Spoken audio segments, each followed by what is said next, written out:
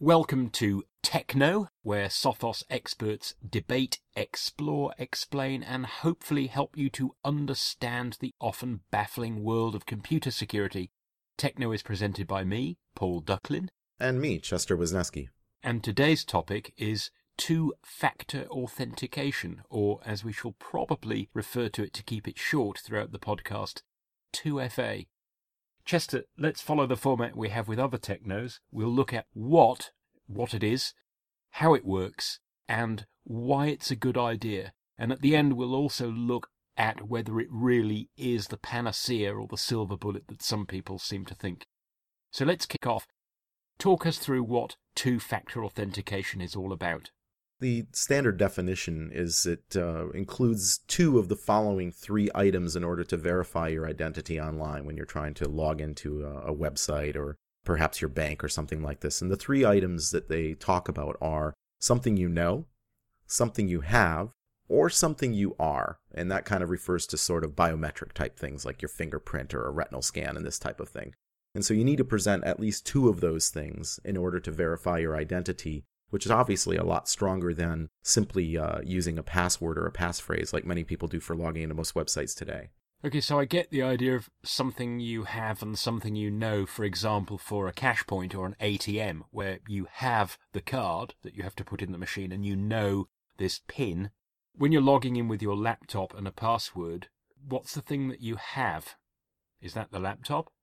No, but there's many different forms of the something you have can take. If you're a corporate user, you may have been issued one of these fob tokens that you connect to your keychain, perhaps, that has numbers that appear on it that rotate every minute, or some other sort of physical thing like a smart card, perhaps, that you insert into your laptop. What most consumers are probably familiar with is perhaps this more new trend of using SMS or text messages as something you have. So you have your cell phone, and you have your laptop, and you go to log in with your laptop, and you type your password, and then the remote website sends you a text and says, please enter what you just received via text message to verify that, you physically have that telephone as well to show that it's you. So the deal about the two factors is that they operate largely independently. So if your laptop gets compromised, say with malware, then the theory is that your mobile phone won't be compromised at the same time.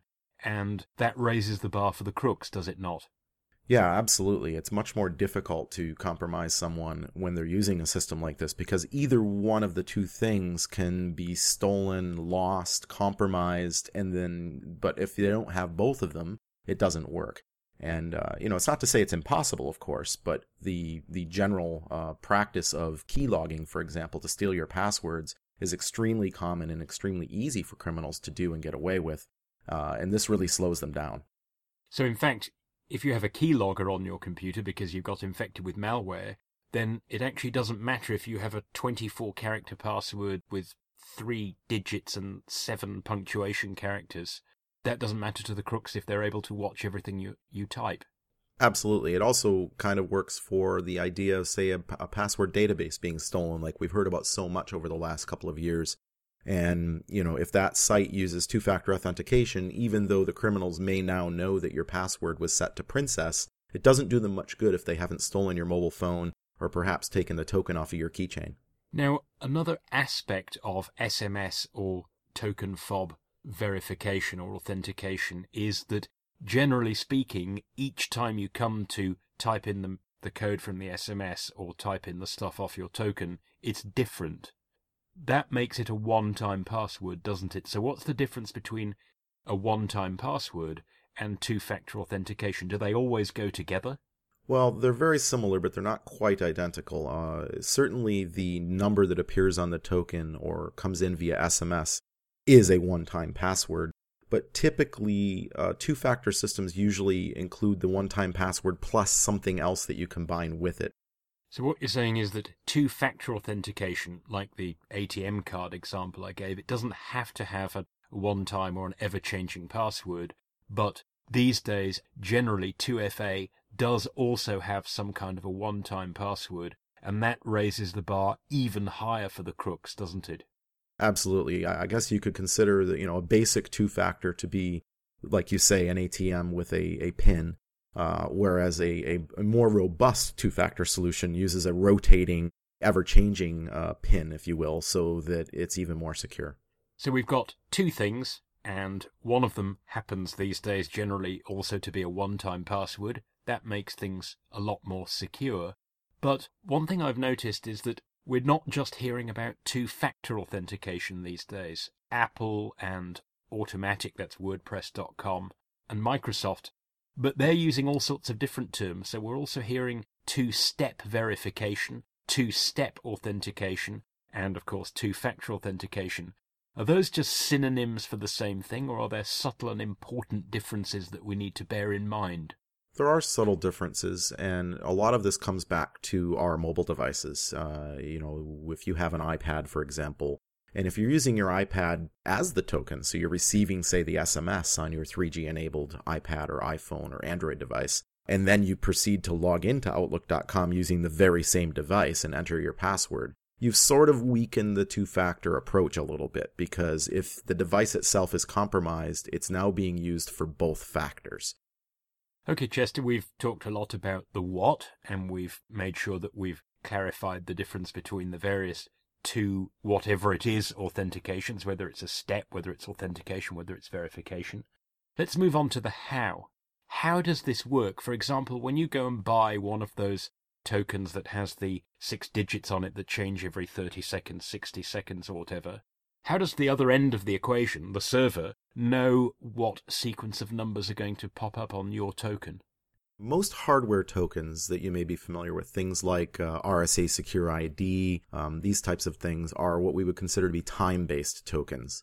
And so there's a cryptographic seed that is kind of used as a salt combined with the time that generates a unique hash, and in this case the hash happens to be a 6-digit number.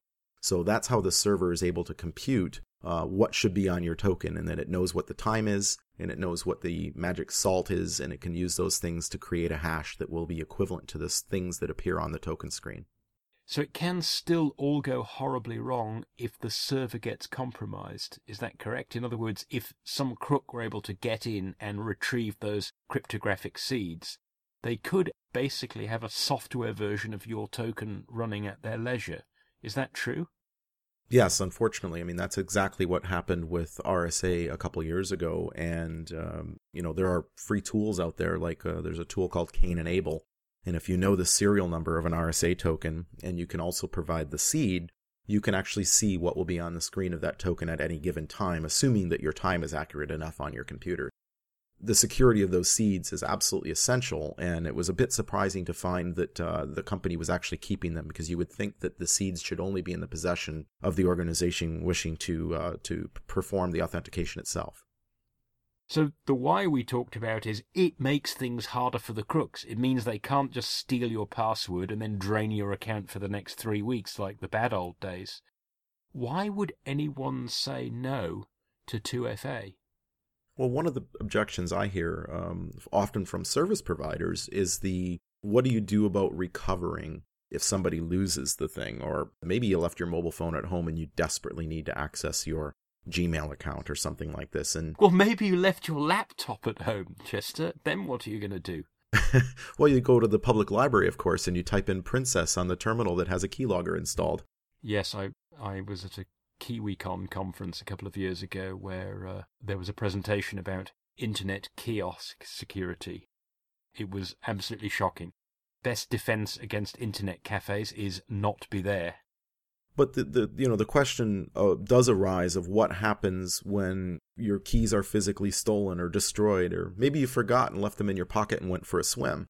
Do you permanently lose access to your Gmail account? Or do you, so these are concerns that companies that want to offer two-factor have to think about, is how do you recover without being social engineered? Yes, because Apple went down the route of tough love, didn't they? They actually said, in reaction to that chap Matt Honan, who got socially engineered and the crook was able to wipe all his iDevices by simply persuading Apple's support staff that he couldn't remember the answer to any of the secret questions, so would they mind resetting the account anyway? So Apple have said, there is no more social engineering. There is no more liaising with support. You've got a recovery key which you can write down on a piece of paper and lock away at home. And if you lose the recovery key, then you will need to get a new account. So there is a bit of tough love there, isn't there? They're saying, look, if you take this responsibility, you will be much more secure. But if you're forgetful or if you don't follow the guidelines that we recommend, then yes, you can lock your keys in the car and you will not be able to break the window to get them back. Yeah, and that's part and parcel with doing this correctly, because if we're trying to help solve problems like the social engineering question, that's one of the ways you can solve the problem is say, our people don't have the capability to do it. That tough love approach may turn off some users, but I think the fanboyism of Apple users will keep them all on board. And certainly everyone I know who has begun using 2FA, for example, for online banking, once they're kind of bitten by the idea of how much this improves their online safety, it's pretty hard to go back. I've been using 2FA with my online banking for some time now, and I can tell you that I will not do business in the future with any bank that does not offer two-factor authentication to my satisfaction. I just consider it out of the question. That's a great reason not to ever move to Canada, Paul, because not a single bank in Canada offers two-factor authentication. Is that because consumer protection is quite strong in North America? And, if something does go wrong, say with your credit card or your debit card, you'll probably get your money back and the merchant will get stuck with the debt. Do you think that's what's made people think, well, why would I change this? Certainly that's a consideration, and I know, I've thought about that myself, although we have adopted chip and PIN here in Canada, and I have the exact same fraud protection and zero liability with my Visa and my MasterCard as I had before we had chip and PIN.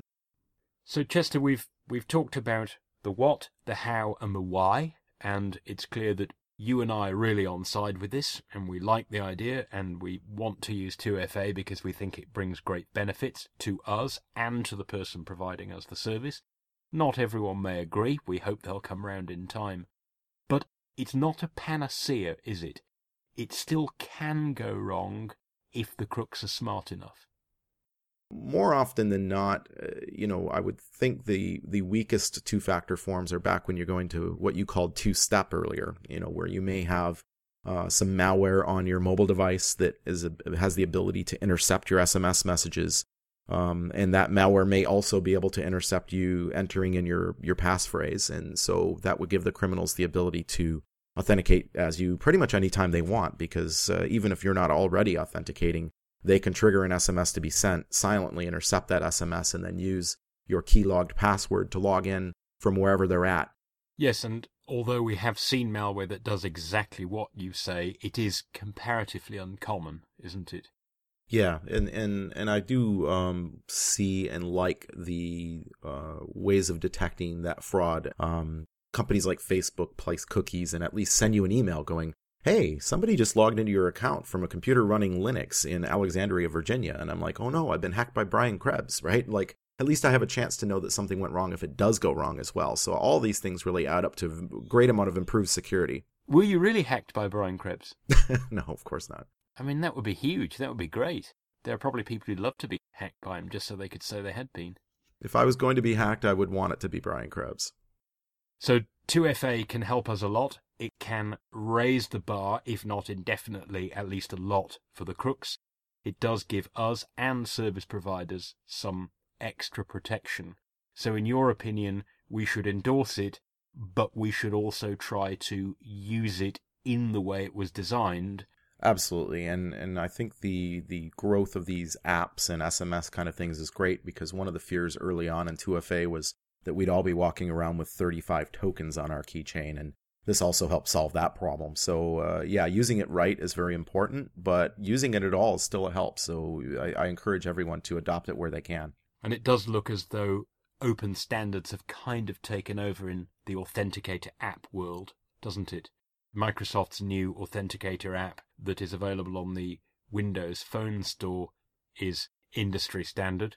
So it looks as though if you want to do SMS verification or software authenticator application-based verification for your second factor, that you won't need to carry 12 mobile phones and 14 different tokens. Absolutely, and Google's also proposed one. They're working with Yubico on another open standard that theoretically could be built into browsers to help with password management that would accept a standardized token that you could buy from any of, a dozen vendors that want to sell tokens. Sure, and I think my take on that, Chester, is even if I had to carry 6 fob-sized tokens around with me, compared to the size of my laptop, it's not that onerous, considering the extra safety and security it gives me. We have to remember not everyone is security conscious as us, so the easier we can make it on folks, the better. And my litmus test is when my mom and dad can adopt something and use it, then that to me means that we've reached the appropriate level of simplicity. If two-factor can be simple enough that way, then I think it's past the litmus test, and I think we're finally there.